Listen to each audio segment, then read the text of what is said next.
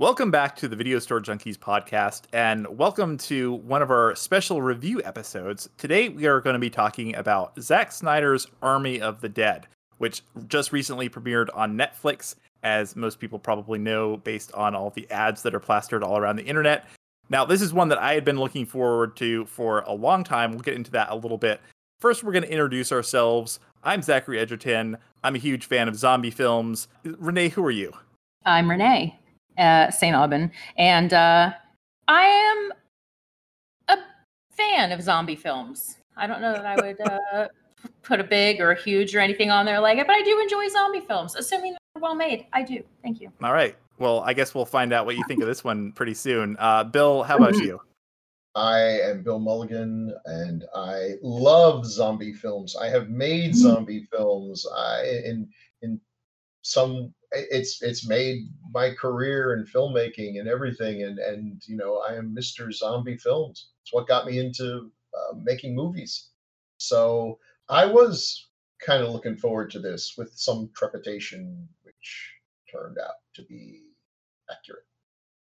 Great. Well, let's get into it. And if you haven't listened to our reviews before, we keep it pretty simple. We're going to talk about things we liked about the film. Then we're going to talk about things maybe we didn't like so much about the movie.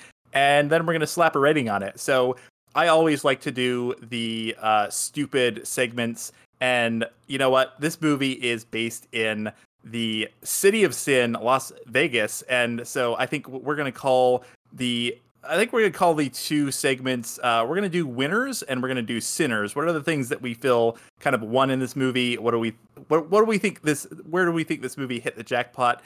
And then what sins do we think this movie kind of committed? And then we'll find out if they are mortal sins or not. So let's start with the winners. Let's start on the positive note.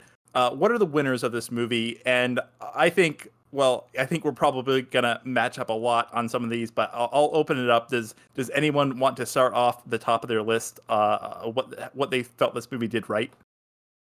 I mean, I'll start. Okay, I got two words, and it's probably the same two words that you guys have somewhere on your list. And those two words are actually a name, and that name is Tignataro.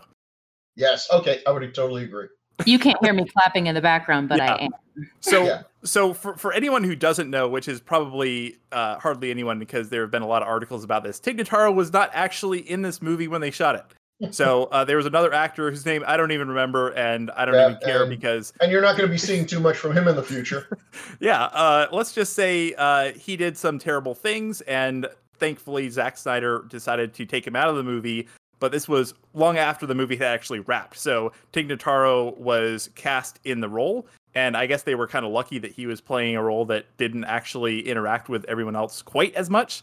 But she was basically, the entire role was reshot on green screens, and she was, through digital wizardry, she was inserted back into the movie. And if you hadn't told me that, I probably would have absolutely no idea, because she's so good in this movie, and she's really entertaining, and I love her character. And I will also give props to the digital wizards who actually did all of this, because it was pretty much flawless. Yeah, I agree. And let that be a lesson to jerks out there in Hollywood, how easily replaceable you are. It used to be you could get fired before the movie was made. Now you can get fired after the movie's made. Yeah. So if things are this is what's going to cause change in Hollywood. The only thing that really will cause change in Hollywood is cost.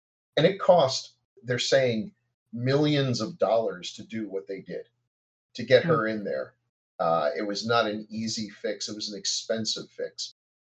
They're not going to hire people where there's any potential of having to do something like that. I mean, this guy, on his best day, which are now long past, was not worth the money that it cost to get him out of that film. So, and I'm sure there'll be some folks who get caught up, in the crossfire and everything. But boy, if word gets out now that you are a problem or a potential problem or a potential embarrassment, the easiest thing is just let you keep on working at Starbucks and never get hired for these films. So you're on notice. Well, based on this movie, I think the rule should just be if you do something terrible, they're gonna digitally replace you with Tig Notaro. Doesn't matter what the role is. Doesn't matter if you've played FDR in a movie about FDR and you turn out to be a bad person, they will replace you with Tig Notaro as FDR. Yeah. Doesn't matter. And I enjoy her comedy quite a bit. Now she might be an acquired taste. Not everyone finds her as funny as I do, but she's very enjoyable and she's great in this role. I mean, just as I don't know how the character was portrayed before. Don't care, but she does it well. She's enjoyable, and there needed to be more of that. She was actually one of the disposable characters that I, cared whether or not they actually got disposed of. Yeah. Because that's the nature of this kind of zombie heist. If they're maybe it's a new genre, the zombie heist film. You know that when you have a big cast of characters in a zombie movie, they're not all gonna make it. And the challenge is make the audience care when they don't make it. Yeah, no, you're absolutely right. Yeah. It's true. My thing about her too was like, it's kind of funny because one of the problems I have with this movie and a lot of contemporary movies is they don't quite understand how comedy relief works. And by that, I mean, they and this is, I mean, it's a very fine line. And it seems like a lot of movies, they're like, okay, comedy relief. That means every character has to have some funny lines. And that's actually doesn't really work that well most of the time. But it was kind of funny because she had a lot of the funniest lines, but she wasn't delivering them as jokes. Or she was, but they came off so naturally. And maybe that's because she's a comedian. But like when she first shows up and they're like, I don't even remember the exchange exactly, but I think he just offers her like $2 million and he starts telling her, he's like, and she's like, I don't care. Yeah, $2 million. I'll take it. Whatever. I'll do whatever you want. I don't know. Yeah, and that was a funny bit, and it's something the audience can relate to. She hates her job, and here's someone offering her $2 million, and it is completely irrelevant what it is. She just sees this as a way out what seems like a hopeless situation. So that was funny. Yeah, the best comedy relief. The mistake is they hire funny people, and then they give them their unfunny lines, and they're like, I don't understand what happened. I hired Patton Oswalt. Well, you should have hired him as a writer, and then hired him as a performer to perform the funny lines that he wrote, because the guy's hysterical, but he can only do so much if a line isn't funny. Her delivery is what really sold it. And look, let's just put it out there. It's not the greatest sign in the world that the first thing we think of as the best part of this movie is something that is completely accidentally there. Yeah, very true. Very true. I mean, I will say at the end of the movie, I was like, okay, because they leave it kind of open-ended. Oh, hey, by the way, we didn't mention this at the top, and I guess I'll mention it now because I'm too lazy to then go back and cut it back in. This is a spoiler-laden review. If you haven't already seen the movie and you really don't want it to be spoiled, then you probably want to stop listening right now. Then you can go watch the movie, but please then come back and listen to the rest because we would love to have you. I'm really bad about remembering to say that. So, but if you've never seen a zombie movie, you may well be shocked to discover that the people who you don't think are going to make it don't make it. Yeah. So I just realized that before I talk about the very end of the movie, maybe I should add that disclaimer. So yeah, stop listening if you haven't seen it. But I assume that a lot of people out there are weird like me, and they'll watch a movie and then they'll listen to reviews and stuff. So hopefully most of you are good to go. But yeah, they left it kind of ambiguous at the end because I think she was supposed to be dead, but they didn't necessarily like show like no one like checked on her or anything. So I would love to think that she's alive, and all these like sequels and spinoffs they're talking about doing will just feature like her and none of the other boring dead characters. So they could bring her back. I think we just didn't find out because they ran out of money to stick her in there dead. But yeah, it was or maybe it was a good choice. Yeah, because she would be a welcome return. Yeah, and honestly, I'm having a hard time remembering who did survive. I mean, there's one major character who I had no doubt would and did, and there might have been a few others, but I don't care. Well, it was basically just the daughter, wasn't it? Well, the daughter, and then the dude that was on the plane at the end, but oh yeah. That kind of. I mean, that's he sort of question mark. Yeah. Which I kind of liked that guy until I didn't. Yeah, so this is something else I will say. Well, we're talking about the performances and the characters. Lots of lots of I don't know, lots of characters that were kind of throwaway. I didn't care about. Not wall to wall great acting, but I will say a lot of the actors did a good job with what they were given. I think Dave Bautista. I mean, he's obviously. He's actually a pretty good actor in certain, like, I mean, I love him in Guardians of the Galaxy. Oh, I he's think great there. Yeah. When he's given good material, I think he's great. I think he was enjoyable in this movie. He just, I don't know, his character was kind of boring to me. I love Garrett Dillahunt. He, the company guy that goes with them. Love him. I mean, he's in, love him from No Country for Old Men. Again, not really given a whole lot to work with. But he does the job. He's hateable, and that's exactly his role. He is hateable. He's fine. And at the same time, he was in Raising Hope, where he was completely lovable. So yeah. Good range. Well, it's funny because my two kind of favorite roles that he's played is No Country for Old Men, where he's like a super like bumbling deputy, and then if you've ever seen the Sarah Connor Chronicles TV show where he plays a Terminator, and they're like diametrically opposed roles, but he's great in both. So. Kind of goes to show like how much range he has. I think he's a great actor. I think he's kind of wasted. I mean, the actor who played Dieter, Matthias Schweighöfer. I apologize, Matthias, if you're listening. I mispronounced your name. And then Omari Hardwick, the guy. I mean, lots of good actors in this movie. I think we'll talk in the next section about why none of them were necessarily that memorable. But I think for me at least, it was like, they just weren't given a whole lot to work with. So there are a lot of characters, and that's a challenge in a film like this: is can you quickly and efficiently give the audience what we need to understand these characters? No filler, no fluff. There's too many people to do that. And it's unfair to compare one film to another, but that's literally what we do every time. Yeah. Now, let's just say up front, I've discovered today that apparently this is the latest film that we are either supposed to hate or supposed to love. And if you hate or love with the wrong people, they're angry with you for some reason. I don't know why this film, of all films, this piece of popcorn is now part of the cultural war. I mean, what? This is ridiculous. And I know there's ulterior motives. I think some of the folks who say you got to love this film, it's like they think if this film does well, then we'll get a sequel to Justice League. And like, man, oh my god, that's way thinking ahead of things. And and the people who don't like it, I don't know. I mean, it's fine to dislike or like a film, but with these folks, it's personal. Like it's a personal attack. If you post on do an experiment, go to Facebook and post that you either loved or hated this film, and watch a bunch of randos show up and tell you why you're wrong. You're like, who the hell are you? Why are you here? Are you a bot? Are you paid to do this? I mean, anyway. Which, by the way, Netflix, if you'd like to pay me to shill for your movies, I will definitely do that. So you can hit me up at any time. Gladly take your money. I will pour myself like I'm in a Scorsese film.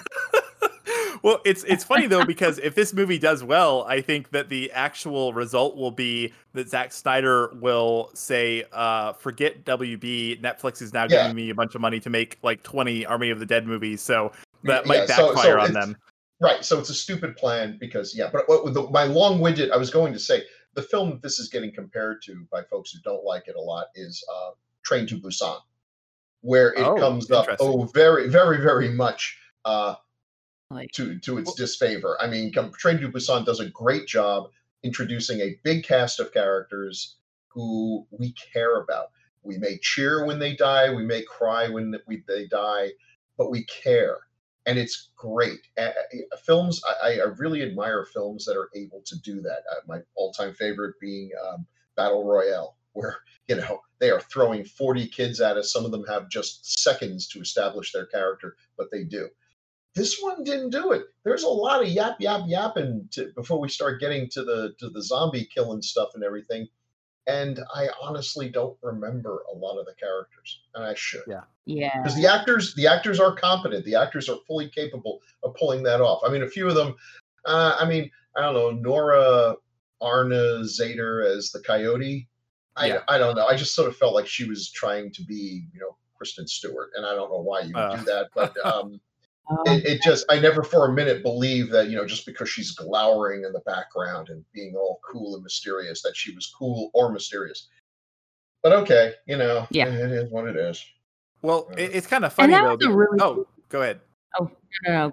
Well, I realized as soon as the words came out of my mouth, I'm going to save that for our next Okay, section. gotcha. Well, no, I was just going to say it's funny that that's the movie that people are comparing this to, because the movie that I was comparing this to throughout the entire film was the movie that originally got me very excited for this film. That's 2004's Dawn of the Dead, which was Zack Snyder's directorial debut, and I think is still one of the best non-Romero zombie films maybe of all time. And I think that there are, You're absolutely right. I'll probably talk a lot more about it in the next section, but that was kind of the movie. Although, speaking of Guardians of the Galaxy, the movie or the thing that movie had, which this movie did not, is a really incredible screenwriter in James Gunn, who is great about making those characters who you really care about and you are memorable. And there are a lot of lines and scenes in that movie that have kind of stuck with me. Whereas the day after I watched this movie, I was like, okay, I remember the scenes. I think I remember some of the scenes, but am I remembering them from the movie or from when I watched the trailer? I don't know. Yeah, you have hit the nail on the head. As soon as we heard he was making a zombie movie, we all got excited because we loved the remake of Dawn of the Dead, which we were all prepared to hate. Yes, all right. Exactly. And that movie, that was like, this is an unnecessary remake, and I'm going to sit there with my arms crossed, glaring at the screen. And I fell in love with that movie in the first 10 minutes. I brought my pitchfork. Oh, and yeah, ended up eating popcorn off of it because you used it to use the torch to warm up the popcorn. Yeah. And it was great, and we got all excited about this, and we forgot to check to see who was doing the screenplay, and it wasn't James Gunn. And this, once again, we give directors way too much credit. Now, I'm saying this as a writer, so consider the sour grapes here. I mean, I've directed too, but but it's the thing is, a good director can take a great script and bring it to life, and a bad director can ruin a great script. But even a great director can't make a mediocre script into something a whole lot better than what it is. The story is king, and from the story, the characters flow, and from the characters, funny lines or memorable lines flow. And if you don't have that, I'm not saying these are terrible screenwriters. Zack Snyder did a lot with it. He's written some good stuff. But if they went to James Gunn and said, "Hey, I know you're busy, but here's a ton of money. Here's the premise. Could you write something from this premise?" I think he would have given them a whole lot better than what we got. Yeah. Well, one other thing that actually kind of reminded me of Dawn of the Dead, and I will steer back to things that we liked, because this was one thing that I actually enjoyed. And sadly, it was probably my favorite part of the movie. Was I actually did enjoy the whole intro, mini capsule, not the intro credit scene, not like the intro scenes, but the whole opening credit sequence where they're kind of showing the takeover and they're showing all of the failed efforts to contain the zombie hordes. I thought that was really well done, and it was one of those things. I know that's kind of like Zack Snyder's signature. He kind of did, something very similar in Dawn of the Dead, and he did something kind of similar in Watchmen. I think he kind of likes to do that opening credit scene montage that kind of gives you a setup for the movie. That was fun, and it promised that we were going to have a good time. And yes, promise is broken. Promise is broken, but yeah, that was fun and enjoyable. And I even liked parts of the opening sequence that really got the movie going, and parts that were like, we've got this top secret, we're carrying the most dangerous thing on earth in a convoy, and all it takes is a married couple, carrying on some hanky-panky, fooling around the car to make this great plan fall apart. I hope these are not the people that are transporting uranium rods, spent uranium rods from nuclear power plants to whatever part of Nevada we bury them in. I'll bet that was a 49-1 vote when we all got together and decided where we were going to bury the spent uranium rods. Anyone say nay? And Nevada's like, yeah, hell yeah, nay. What are you talking about? It's almost unanimous. Anyway, but so you got this creature in a airtight seal. This is super dangerous. God forgive us if this ever falls off. And all it has to do is fall off the truck, and it pops open.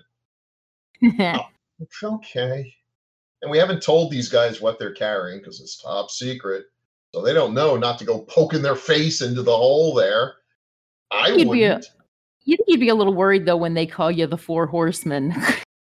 Yeah. Listen, if I'm carrying, it's like, Bill, you're transporting this top secret thing, and it's like, okay, is this coming from a bank? No, then I'm not poking my head in there to see what I'm carrying. Yeah. Okay.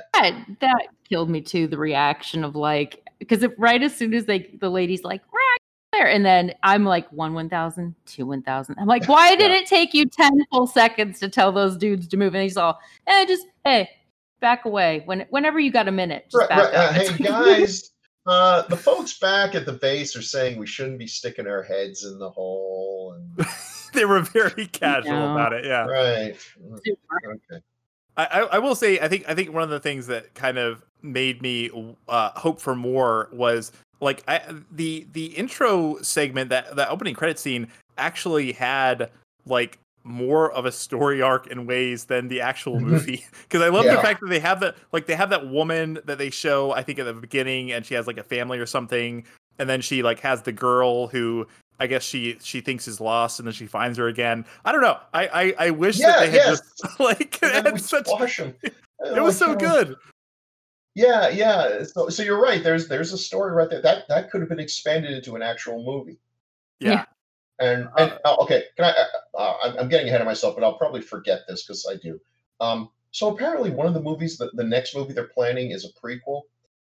For the love of God, stop with the Everyone prequels. loves prequels. Who is it who asks for prequels? When do prequels make money? Stop with this. When they're called Star Wars, and other than that, never. Hey, remember those characters we killed off? We're going to tell a story. I'll bet you're going to be on the edge of your seat. I wonder if Batista's going to survive this. Oh, yeah, he will, because he dies in the next movie. Yeah. Okay, come on, stop. Jeez, if you're going to, don't kill off your characters if you're going to make a franchise out of this. Don't be I Am Legend. Yeah. So that's what I was worried about when this. Okay, I'll stick a good thing in here. I rather like the zombies, and that is a big deal in a zombie movie. The zombies suck. I know there's a lot of CGI in this film, but there's also a lot of practical, and I like that. I thought I didn't think they did much with it, but the idea of this thing actually in some ways reminded me a lot of I Am Legend, where once they get in there, the zombies are creating their own society. And within the confines of Vegas, the humans are now the interlopers that have to deal with this weird, crude society, make the sacrifices, make deals or whatever.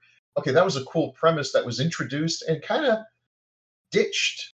I thought they were going to go a whole lot farther with that. Once they get in there, we don't really see much of a zombie society other than them just sort of roaring at each other now and again. And cool things are introduced, zombie pregnancies and all kinds of stuff, and just don't really go anywhere. The whole love story between the lead zombie and his leading lady, very I Am Legend. So weird. Very Will Smith I Am Legend stuff, especially before they chopped it to oblivion. And I don't know who I'm supposed to root for there.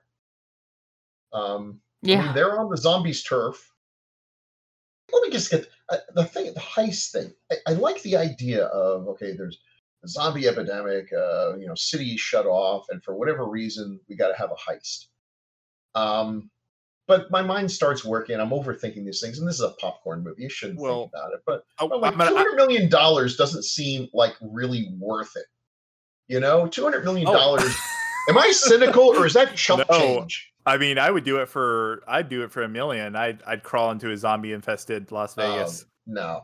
And zombies are real. The economy of the world has collapsed. $200 million is like, because toilet paper ran out, and we're told that dollar bills are actually really good for wiping your ass, can be cleaned and used again. That's the only reason I can see to be going into robbing a bank vault.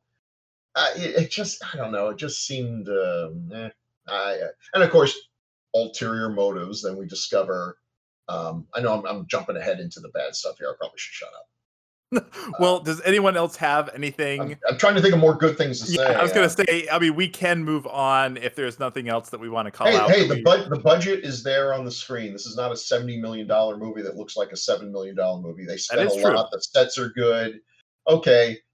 The zombie tiger is a great idea and is executed by the B team of CGI people. I don't know where the A team was working, but they certainly weren't working on this one. I thought the CGI tiger in Walking Dead, which has a way lower budget than this, was more convincing than this guy. You know, here's a problem. When you do CGI animals that we've seen, it's like that doesn't. I've seen tigers. They don't look like that. Okay, yeah, he's a zombie. Even if he wouldn't look like that, he was just 3 or 4 renders away from looking like he might actually be there. I mean, come on, guys. Jurassic Park was a long time ago, and the CGI creatures in that look hella better than the stuff we're getting now. Partly because it wasn't all CGI. They had some practical stuff, and they used the CGI to enhance it, and that's still the way to go.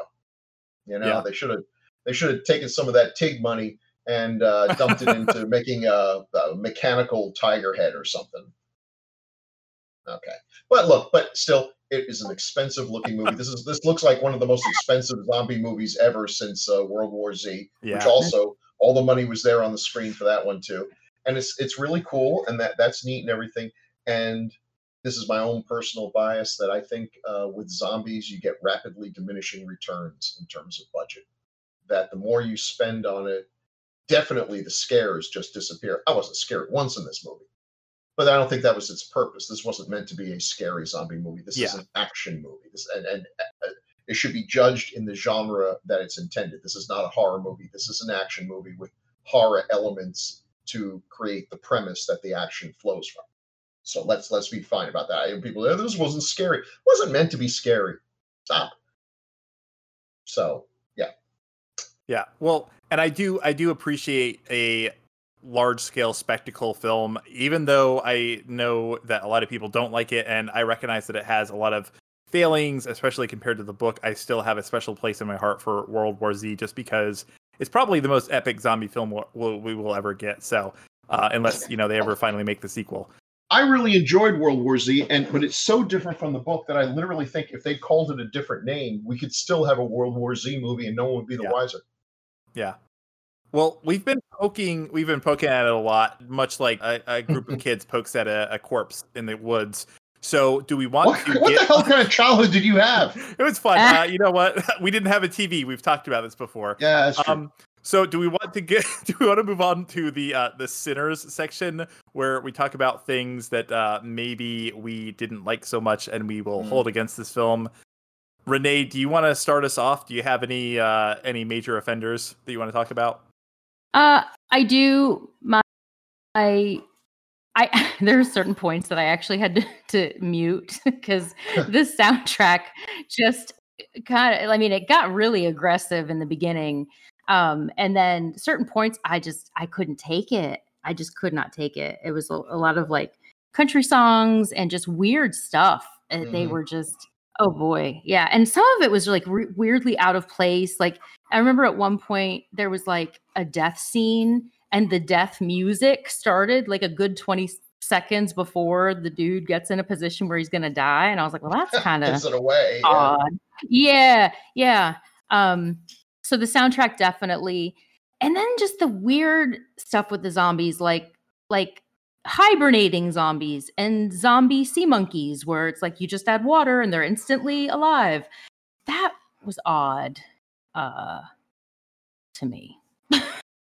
Yeah, and other people might have liked that. I just found that a little bit like, I feel like there were so many points in the movie where it was like, oh, this reminds me of another movie. Like, oh, that reminds me of The Nurses of Silent Hill. Or like, this reminds me of, there's just a lot of stuff. Oh, sorry, go ahead.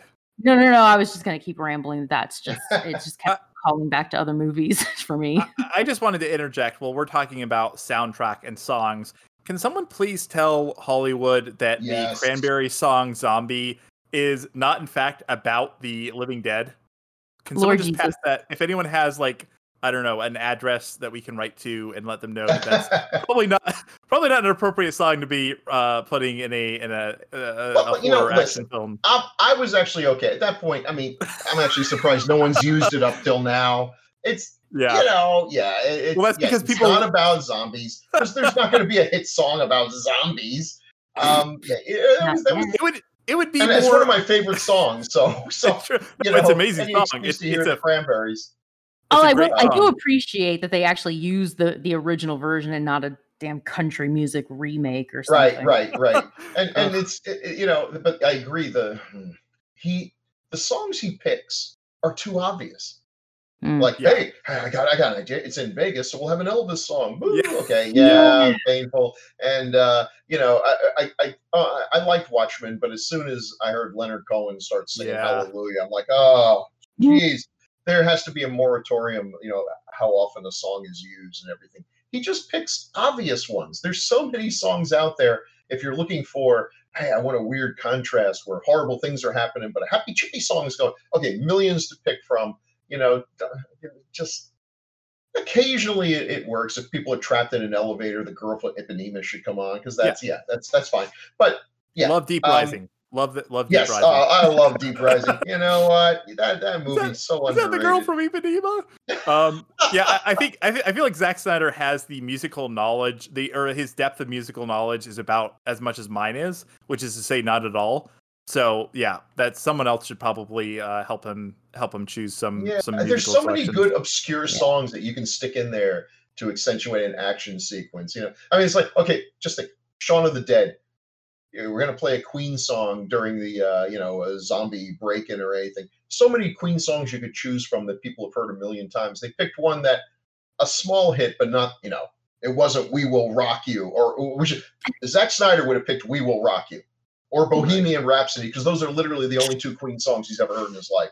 And that would not have been appropriate. You'd be like, nah, you should have picked a different So, I would have appreciated it instead of the Cranberries, they had just played Time of the Season. So a little more clever. And but you're right. Renee points out, one of the advantages of, one of the advantages of zombies is that we know the rules. Right. And here we don't. Mm-hmm. But there are characters who do, and they just sort of throw it out. Oh, it's like these guys, we have this plan. We've got this dopey plan to go get this stuff. We can't land the helicopter on the building for reasons. So we need to land it somewhere else. And we slip in. The helicopter's there, but we're not on. I don't know. For whatever reason, we got to get from point A to point B. And she's like, well, they're allowing us in. But we can't just walk through the streets because this movie will end real fast. So we need to, walk through buildings. Like, okay. So can we talk about the plot? Can we talk about the plot? Not for long. Oh, I can talk about it for a long time because the more I thought about it, the more okay, this is one of those movies. You ever watch a movie and you walk out thinking like, okay, I must have missed something because there's no way that this script is as stupid as I thought it was. But okay, so let's just break it down real quick. Okay, you guys can tell me if I'm wrong, if I misunderstood, or if I misremembered, or my mind just started wandering and I missed something. So they get hired to steal the $200 million. Obviously, it's a lot of money. He says they've already paid the insurance on it, so it's technically just free money for the guy who's hiring them. Yeah, okay, makes sense. Hey, wait, can I interrupt? One thing that I thought was funny is they're given, Batista and his partner basically got $50 million to play with, and how they decide how much each person's worth was hysterical. And it keeps getting lower and lower. It keeps getting lower and lower, and they're throwing this money. And people, whoa. Hey, $50,000. Like, meanwhile, the first person they talk to gets $2 million. But that was good. I mean, that was clever. Fun. Yeah, that was clever. So, and by the way, I will say this is totally random. What I really wanted that very last scene to be when the guy, he looks down, he's in the plane and he sees he has the bite. What I really, really, really wanted that scene to be was I wanted him to go back and meet the guy, and then he shows that he has a bite. Because he's like, fuck you, you know what? You got all my friends killed. That's what I wanted the last scene to be. Anyways, sorry. Dang it. Okay. Yeah. Why didn't you call Zack Snyder? Yeah, right? I mean, Instead, he's going to go to Mexico City. Thanks. yes, exactly. They're going to appreciate it. So so he hires them. They go on. They go in to steal the money. Unbeknownst to them, Garrett Dillahunt's character is there for the real mission, which is, I guess, to bring back any like genetic material or whatever from one of these zombies, so that they can study it in a lab and figure out what the virus or whatever it is, and replicate it, and weaponize it, and that's where the real money is, right? Yeah. Sure. Okay, man, this was an incredibly elaborate plan when the woman that they hire to bring them in there they can just hire her to walk in there and kill a zombie and walk out. They could literally have gone crabbing for zombies by dangling a turkey leg over the wall on a rope. And then when one of them grabbed it, they lasso him and pull him over the wall. Not only that, but when he catches her, okay, here's the thing that I was really confused about. Because, okay, tell me again. Once again, if you're a super villain, before you do some crazy ass expensive plan, will you give me a call and just offer me what for you is probably shekels, like pocket change. But for me, it would be a tremendous life-changing amount of money. And I will tell you what is wrong with your plan and why you should probably do a different one. Just saying. It's a great service. Yeah. That would save a lot of lives too. The money is worth it. It's not all dollars and cents. I'm thinking of the children. That would be great. A supervillain consultant. I like it. Yes. Yeah. Oh, I like that. So here's the thing I don't get though. So when he kills the zombie chick, like the zombie queen or whatever. Okay. God. Okay. So they get in. They shoot the guy. Okay, and to leave him as an offering, right? And then they're like, "Oh, we can't go through the streets. We have to go through the buildings." They, that whole scene. Which, by the way, okay, I'm sorry, I'm going off in many tangents here because there were so many things I didn't like. Okay, so Garrett Dillahunt's character locks the other chick in there.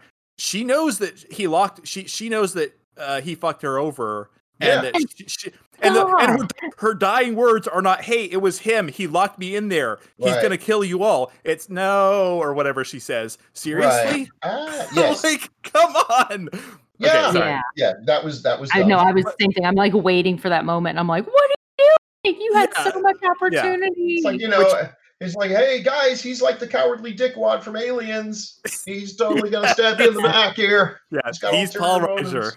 Oh. He's Paul Reiser, and they're like, Paul Reiser, and they just shoot him till his body's twitching like a marionette. Yeah. Oh, that should be something that we use. Just like, don't be. The one funny line in the remake of Ghostbusters, the one that actually made me guffaw in the empty theater, was when one of the characters goes up to the mayor of New York and basically says, if you don't do what we need you to do, you're going to be like the mayor in Jaws. And he jumps up saying, "Don't you dare compare me to the mayor in Jaws." That should be like Paul Reiser, if someone really, but okay, so that's an aside. Sorry. So they go through the building. Finally, they get through there, and then they're like, "Okay, let's split up and do our parts." And then, okay, now this is the part where I'm very confused. Didn't the guy and the coyote woman? Didn't they just go back to the place where they started? Literally. They just wandered back to the place. Yeah. What? Literally the same place. Because even like him again. Like, wait, say that again, Renee? Like they were okay, I get the first time you're meeting up because you're here to present your offering, but then they met up again. Yeah. And what was the purpose? They're like sniffing around like the blood pool that was left there, and that's when he grabbed her. You could what? That was it. That was the whole mission. And also, okay, I get it. You had to trick people to go in there and like lure the $200 million over them. But if this guy was a rich industrialist, he could have just been like, okay, I have $20 million. Hire a couple people. It'll take you a couple hours. And apparently, this thing is worth. This is the most valuable thing in the world to him. So, am I missing something? Yeah. That the plot makes no sense. And look, how many times do we have to see this? Every movie where there's a heist or a government, the CIA, a rich industrialist, wherever, they get a team together to do something. It always turns out that there's something else. There's hidden motive. It's so unsurprising. It would shock me if literally like you get back and it's like, well, here's the $200 million you want. Like, okay, thanks. Wait, that's it? Really? That was it? You're not going Yeah. to tell me your elaborate Bond villain scheme? No, $200 million. Yeah. Its own reward. Damn, that's pretty good. Oh my god! Such an elaborate setup for. And Yeah. that's the problem with a lot of the times when a movie tries to be very clever, like it digs itself into this hole where you can just like poke the like you can drive a truck through the plot holes, and I was just like, I just don't get it. I just don't get it. And then and then also like they had sent people in before, like there was the other team that had died. It's like, wait, well, what? Well, did they send Garrett Dillahunt in with that team and he like failed to get a zombie? Like, I don't understand. Like, Yeah. Like, he did the work. Like he cut the head. Like, yeah. Yeah. The idea also that these zombies are a great bioweapon is flawed on its face. It's not a great bioweapon. It's a terrible idea. It's like, once again, it's like we want this weapon that will literally set the air in the atmosphere on fire. It's like, and this is where I hope someone like Trump's like, would you call that guy Bill in Sanford? Because I think you want to run this idea by him. Like, okay, that's also the air you breathe. Bad plan. Thank you. Send the check to me. Oh, damn, he was right. Boy, that guy is worth his small but generous commission. They're not. But the whole idea, the zombies take over Vegas, but we have time to build a wall. Yeah, and they didn't escape. And then, of course, we put the refugee camp right outside the wall, because if there's a wall that barely keeps out a bunch of ravenous zombies, you want to have a bunch of poor people hanging around there to get infected and jump back and forth. And this is where, I guess, so Zack Snyder's been doing interviews where he talks about the politics in this, and I was like, I got to read this because I didn't see any politics at all. So in his brain. And again, I like a lot of Zack Snyder stuff, but I don't get this at all. He said in his brain, he's like, well, this was a commentary. The wall that's surrounding Vegas was my critique of the wall that Donald Trump wanted to build. I'm like, so you're comparing the wall that Trump wanted to build to keep Mexicans out to the wall they built to keep a bunch of ravenous, diseased zombies out. Oh, God. I'm not sure you're making the point that you think you're making here. Boy. It's always like whenever someone like criticizes people who are anti-immigration and they have like an American Indian, it's like, I'm anti-immigration too. It's like, okay, this is really not the point you wanted to make here. Okay. Yeah. So I didn't see much politics. I thought the COVID thing was but I didn't really see, the fact they're taking temperature, except instead of it being elevated, if it's depressed, you might be a zombie. It's like, okay, but I didn't really see any great. Yeah, it was cute, but I didn't see a greater meaning to be. I think the politics were, for me, they were too on the nose, because the one thing that was obviously a reference to him was where like the president, they had like a quote from the president, and he said, wouldn't it be cool? Wouldn't it be really patriotic or ultimately or something like something really stupid? I was like, okay, we get it. Having the bomb go off on the 4th of July would be, quote, really cool. Yeah, that was funny. Funny. But I don't know. Yeah, I didn't like. I get it. Like, everyone has been trying to make clever social commentary using zombie films since Romero kind of pioneered that, but very few of them have really succeeded. Yeah, and you know what? But the thing is, with Romero, it emerged organically, and then once he started deliberately doing it, diminishing returns. People say, what would you do if you invented a time machine? I always like, go back, kill Hitler, watch dinosaurs. I want to go back and slap the crap out of whoever it was who gave a copy of The Fountainhead to Steve Ditko, Chariots of the Gods to Jack Kirby, and told George Romero that the politics in his zombie films was the best part. Because they really screwed things up for everyone. Oh, fair enough. That's my theory. Hey, if you want to hear more about the politics in Romero films, you can listen to our forthcoming episodes on all of his movies, and I'm sure we'll have a lot to say about Land of the Dead, especially, because that's where he gets very on the nose with some of his stuff. Too much on the nose. Now, are there any other things we want to call out? I'm sorry, I know I kind of dominated that whole section. Renee, is there anything you want to call out specifically? One is that the super zombies, I was going to call them super zombies, super zombies are apparently very bad at detecting humans. When Yeah, when the girl was hiding in the car and they all just ran past her. And I'm like, there is no way. They did not know she was there. Like, come on, you guys. Well, I mean, there must have been a way they didn't know. But like in a regular zombie movie, they would have latched onto that car until the end of time. Right. Yeah. Well, can we also talk about oh my God, just I hate stupid characters doing stupid things, and this film has so the daughter's like, okay, I'm coming with you. Okay, no, you. That's my Dave Bautista impression. Yeah. No, you can't come with us. It's too dangerous. No. But my friend's in there. Oh no, you can't come with us. We can't rescue her. Okay, I'll go with you, but I promise not to try to rescue my friend. Okay. Yeah. God damn it! We didn't see that coming. Like, oh my God. Oh. Yeah, I'm she should sorry. have stowawayed on or something. But yeah, this is like, if I'm on his team, I'm like, okay, this is the guy who's leading us. This has disaster written all over it. Yeah, it's just one of those plot twists that we didn't see. We didn't see it coming, where she was going to disappear at some point and try to rescue her. And that's when you know that he's not going to survive the movie, because the only story arc that he can have is that he has to give his life to save hers, to redeem himself in her eyes. I can think of no other direction it's going to go than that. Yeah. One other thing I would like to talk about, and I haven't seen this talked about a lot, so it could be that I'm just kind of nitpicking, which is obviously something that I tend to do a lot of. But I would like to talk about the cinematography in this movie.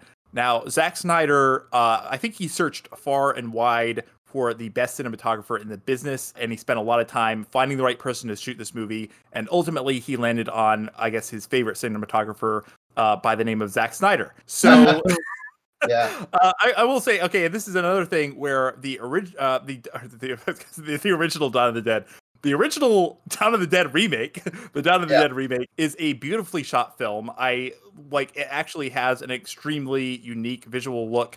It has like that whole opening sequence, I think, is made all the better because of the way that it's shot. And this movie is, again, like comparing and contrasting because I can't help it.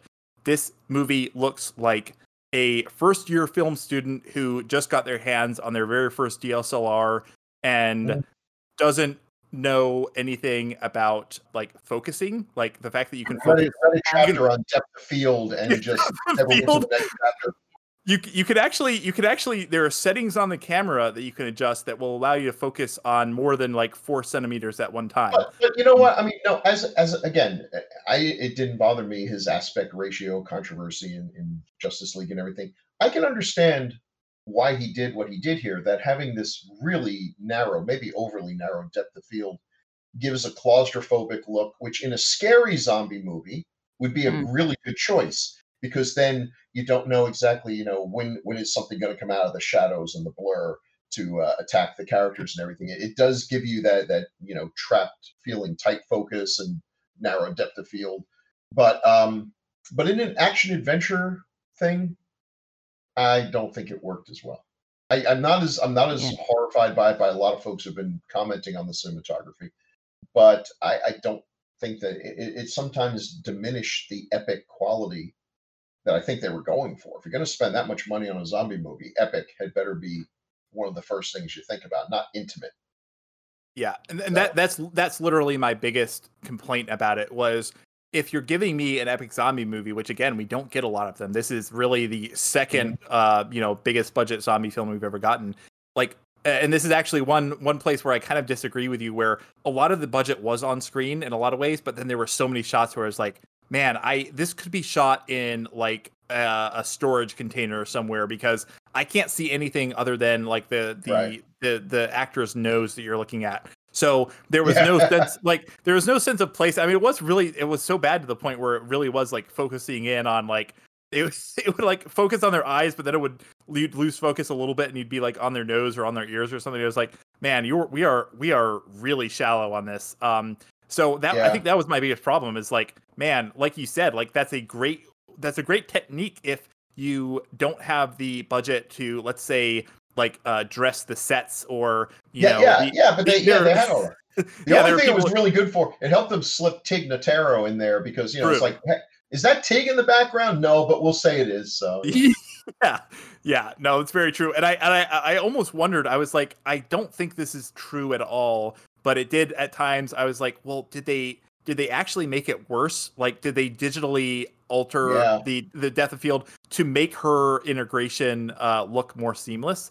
Probably not, but Did they I don't know. did they mess with the background? Did they use the time-honored technique of fuck it in post? Yeah, sure, why not? I don't know. I would like to choose to believe that they didn't, because that would almost make it worse that they shot the movie and it looked better and then they went back and broke it in post instead of fixing it. But I don't know.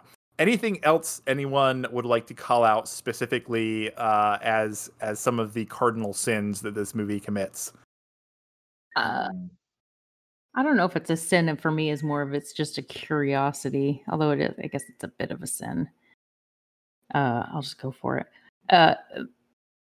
True to my feelings in general life. What the heck is going on with the baby? What's up with the baby? Like, what was that supposed to be? And then like how? And then it came out and it was blue, and then it turns like, was it supposed to be human? Was it supposed to be a alien? Because they said from Area 51. Okay, this is something else that's happening. I before this I did a little bit of research, even though I was completely unaware we were doing this tonight. So anyway, they there's a bunch of people writing stuff about how this is like a time travel movie, and that the scene where they find the bodies of like people who were them, and they just assume, that they just assume this is like, we're not the first group to do this. They sent others in and it failed. That actually it is their body. And I'm like, okay, well, that's just fans coming up with stupid stuff. But no, apparently Snyder and some other, that there could be some all kinds of interesting time twisty things here. Literally none of that is in the film. I mean, you've got to dig and dig and dig for it. Yeah. And so is this, this alien part.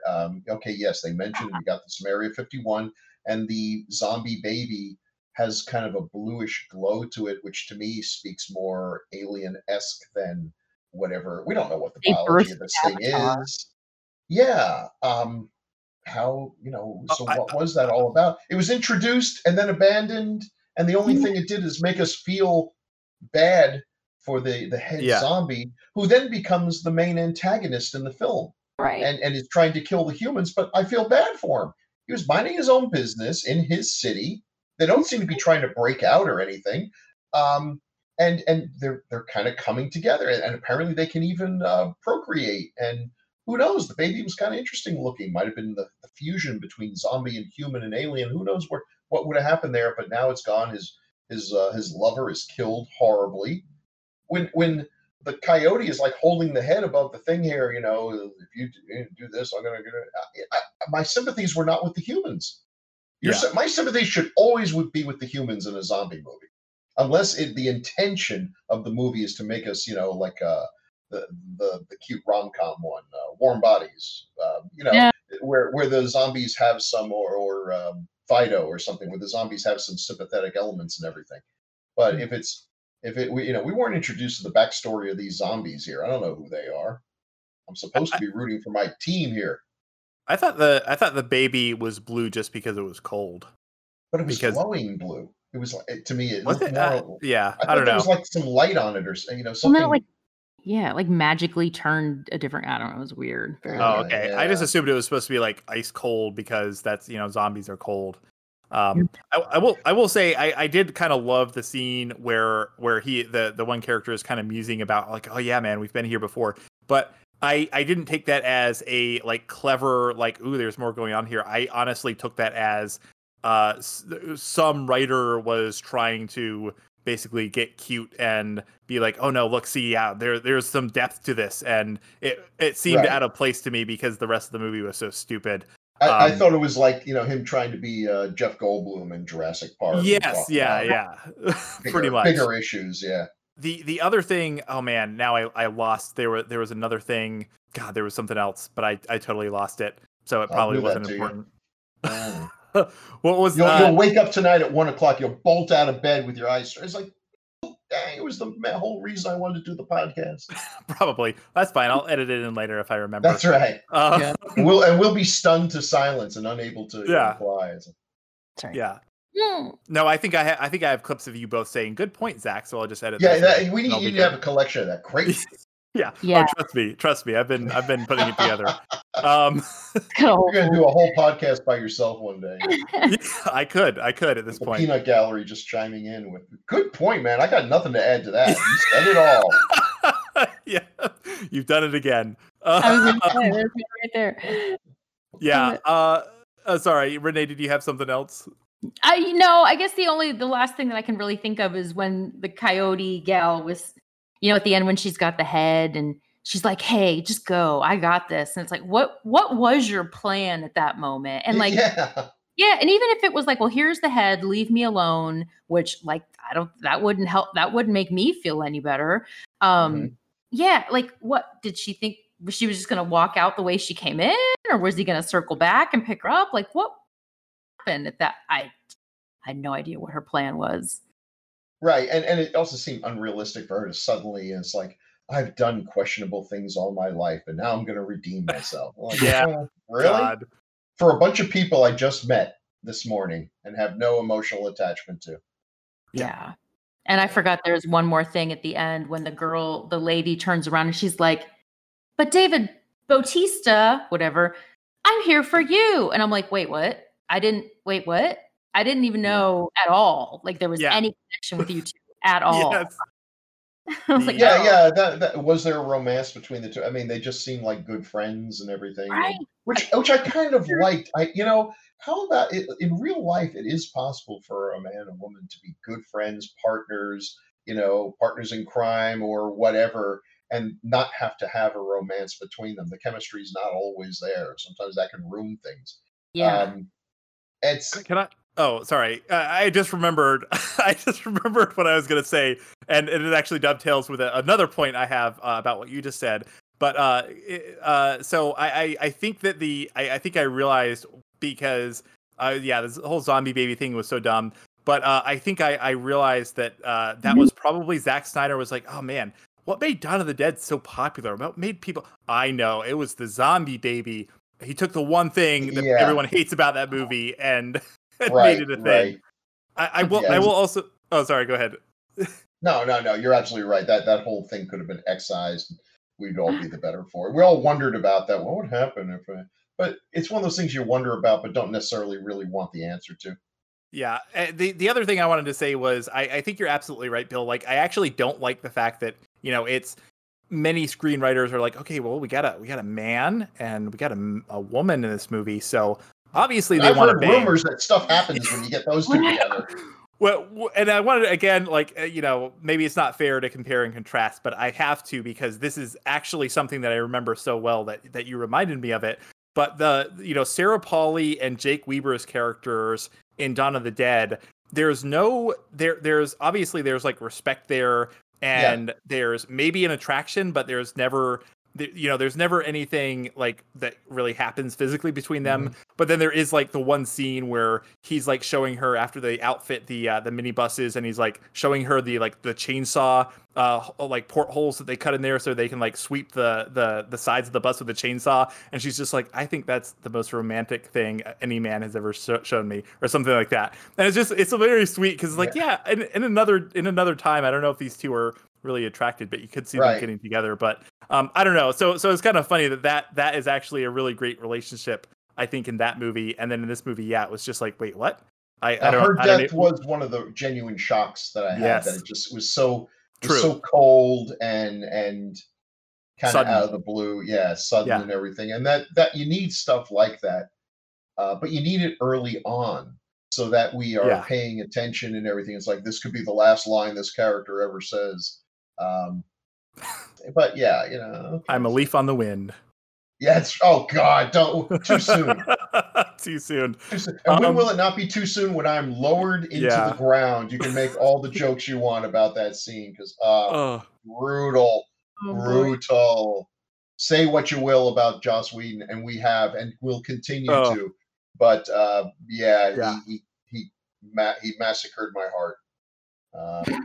Well, I think speaking of massacres, I feel like we have beaten this movie basically as much to death as we can. So before it gets back up and starts walking around, do we want to move on to our final ratings for this one? Sure. And does someone want to start us off? I hate starting us off, so well, you know what? I'll start us Go ahead. off because All right. I feel Yeah. bad.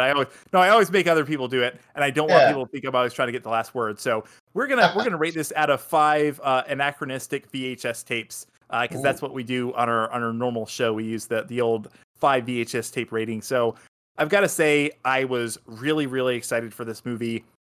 We talked a lot about Dawn of the Dead. This movie was actually announced a couple of years after Dawn of the Dead was released, which was 2004. So that kind of gives you an idea. If you hadn't been following along and you don't know the history of this movie, that kind of gives you an idea of how long this movie was kind of in development before it was even in production. So I've had a lot of time to kind of look forward to this. And obviously, when Zack Snyder went off and did a bunch of like comic book movies and superhero stuff, I was like, okay, he's never going to make Army of the Dead. But that's unfortunate because I loved Dawn so much. And then when he announced that he was going to make it, I was like, okay, yes, finally. And he's going to get to do it his way because it's Netflix, and it's not a they sometimes give a little more leeway than some of the other studios, because they're trying to attract that talent, so they're a little more they're a little more creator friendly. But I gotta say, this movie disappointed me in pretty much every way, shape, and form, other than Tig Notaro. There's very little here that I really enjoyed. I don't think I will ever feel the need to go back and watch this movie again. Which I will say, World War Z, not a great movie, not one of my top movies. I watch it every year or two. I put it on and watch it. Don't think I'll be doing the same with this one. So at the same time, I gotta say that the cast does what they can with the script, and I do actually like a lot of the actors. I think even if the characters are kind of shitty, I do kind of. We didn't even talk about the fact that they hire. I think they hire like the safe cracker Dieter like off the street. They're just like, okay, yeah, we're gonna rely on you, someone we barely know or don't know at all. I don't think to basically do the one thing that we need to get into here. But I still liked him, liked his character.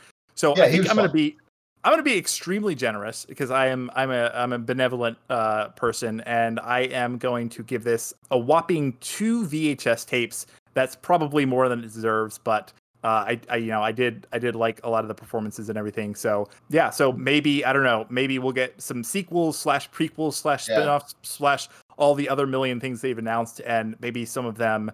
I would hope that some of them will be better and they'll learn from their mistakes, but I guess we'll see. I'll go next. Yeah. I will give it 2.5. I'll be a little bit more generous than you. Ooh. I mean, I enjoyed watching it, though I found my mind wandering a bit. It kind of, okay. So I love the John Wick movies, but I like the John Wick character, and I also like the world that he lives in with all its crazy rules and things and everything that you're sort of exploring. But what a lot of filmmakers seem to be getting from the success of the John Wick movies is, headshots. And if they're choreographed well and everything, they're sort of fun. But even the John Wick films, it gets a little tiresome after a while. And here, a lot happened. I mean, there were a lot of gunfires and shots and everything. If your idea of a great zombie movie is one where a lot of zombies get killed, yeah. But I don't think that's it. How many zombies actually got killed in Night of the Living Dead? You don't need. There just wasn't enough story here. There wasn't enough characters to care about. The actors were good in what they did. It is a little bit of a disappointment. I don't see. I feel like they wanted to make a franchise, but I don't see a lot of the potential here. The fact that the first thing they're talking about is a prequel is a disastrous indication that there isn't a lot there to work with. I like the idea of taking zombie movies and making a heist film or something, or doing that. That's kind of cool. With the whole just the backdrop, it's set in the zombie universe, but this movie is going to be a romantic comedy, Shaun of the Dead. It's going to be something else. Yeah, you can do that. That's cool. I think this is a bit of a misfire. And it was, just from the script. They just needed something more to carry it along. Will I watch it again? I probably will, because just to give it a second chance and see if now that my expectations have been lowered, that maybe I'll appreciate it a bit more. I'll be watching this the cinematography carefully to see what everyone's so upset about, because it didn't really strike me at the time. But I just did not find myself really as emotionally invested in this film as I thought I would. Um, and if that's the case, there's just not enough going on to really hold my interest there. So a disappointment. Not as disastrously bad as some of the reviews have, but I also don't really get the love for it. However, I will say again, if you love a film, God bless you. I envy you. I envy anyone who loves a film I don't like, because they love something that I dislike, and I'd rather have more love in my life than dislike. I have. If you thought Wonder Woman 84 just reached your heart and lifted you up and put a smile in your face and a song in your heart and a spring in your step, man, do I envy you, because I just sat there and said, woof, wow, they misfired on this one. But every film reaches somebody. It's just you got to reach enough people to make a profit. Mm. I didn't. This one didn't grab me, and I'm a big zombie fan. I hope I'm not getting zombied out.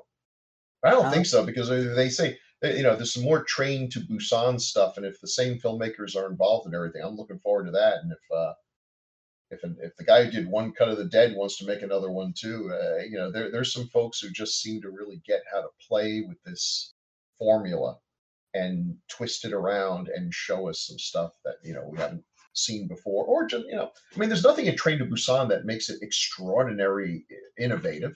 It's just a good story with good characters. Wait, have you seen Peninsula, Bill? I have not. Oh God. Okay. Well, is it good? No, not so much. I won't say anything. I don't want to spoil it. Well, Oh boy. Hey, there's always Train to Busan. It's a great movie. That's true. That's the problem. Is a lot of folks, when a film is successful, they take the wrong lessons from it. Yeah. Oh, zombie babies. People love fast zombies. Yeah, people love zombie babies. That's the trick. And it's like, no, it's pretty much the same thing it has always been. We like good characters that we can relate to. We like story arcs. We like going along for the ride. Yeah, you have to be technically competent, and this film is technically competent. I thought so, but like I said, I'm hearing some criticism about the cinematography and all. Yeah, I don't know. I really thought I was going to be jumping off the ceiling about this one. So that's maybe that's a problem too. Is stop going into films with high expectations. That's hard to do, because I don't go to a film if I don't have high expectations. It's too expensive. Yeah. It's just, but at the very least, I expect that my 2 hours is going to be well spent. So is that too much to ask for? Anyway, Renee, what do you think? Man, well, I'm going to give it the same score. I'm going to give it a 2.5. And I think a good, at least a solid 0.5 of that is for Tignataro. I was telling Zach before we recorded I just kind of jot down things while I was watching it. And one of the things I wrote down was, oh God, oh no, why is this happening? And I had another line. She said, "This is so dumb," and it's just a lot of goofy stuff like that. I'd rolled my eyes a couple of points, but I didn't.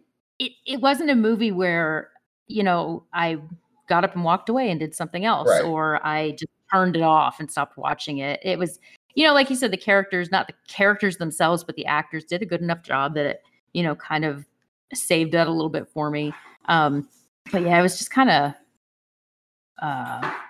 Off a little bit. So I'm going to give that a 2.5. And I'm sorry for the noise in the background. And one last shout out, I would like to say that on Netflix, there are two things. One is a stand-up special called Happy to Be Here by Tig Notaro. And there is a documentary called Tig, and I highly recommend it. So that's. She's been going through a number of health issues, has she not? Yes, and they talk about that in her documentary. She's fine now, from what I understand. But yeah, she did. She really went through it. I know there was some concern in bringing her in, because when they shot this, they were shooting it under, the COVID protocols and everything. So maybe it was a good thing that it worked out the way it did, where she's acting in this large ensemble film, but she was not with anyone else while she was doing all this. That's true. Probably feels like you're the star of the film when you're the only one they're shooting. And then they stick it in the background there. That's actually it worked out. I think she actually made comments about that, because she was like, well, I feel like the star here, because it's just me and the entire crew is here just to shoot me. So Well, she did a great job, and she definitely has a presence that comes through. So I hope that we'll see more of her. I'm glad she's doing health wise better and everything. Yeah. So she's probably the story that's going to be talked about the most with this unfortunate turn of events that definitely worked to the film's favor to bring Mhm. her in. I don't know what kind of performance the other guy gave. He might have been fine, but we'll never know. And and I don't especially care. yeah, I really. feel like the role was like, I feel like she, I mean, you obviously don't really know if they Yeah. did anything, but it's like, I feel like she was better for it than he could have been, just knowing what I know of him. Like, Mhm. I just don't see him delivering the lines that she delivered, like in a great way. So yeah, great choice. Should have been the first choice. That's all right. Yep. We all make mistakes. Yeah. Well, hopefully they will take the right things away from this movie, and the number one thing on that list is just always casting Notaro, and you can't go wrong. There you go. That's right. She's no Tom Hanks, but she'll get people in seats. It's true. Right. Yeah.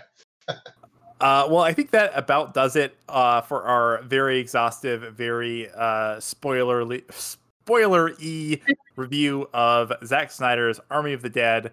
We have an average of 2.3 for this movie, which is I think pretty generous. I think we found some nice things to say about it, even though we had obviously a lot of negatives and a lot of things to dig in on. So, and if you like this review, you can find out all about our other opinions on many other movies if you go to videostorejunkies.com or find us on Twitter at videostorepod. God, I can never remember what our handle is. Just look for Video Store Junkies on Twitter and you can find us. It's actually Video Junkies Pod because I just looked it up. I'm not going to edit that out because I'm too lazy. But or you can find us on your favorite podcast delivery services. We're on Google Podcasts. We're on iTunes. We're on Spotify. We're now on Pandora. We have a ton of content. We often spend hours and hours and hours talking about specific films. So if you like that sort of format, then definitely tune in. Anything else anyone wants to say before we call it a night? No, I think we covered it pretty well. All right. Well, thank you for listening, everyone. And thank you, Bill and Renee, for joining me in this review of Army of the Dead starring Tig Notaro.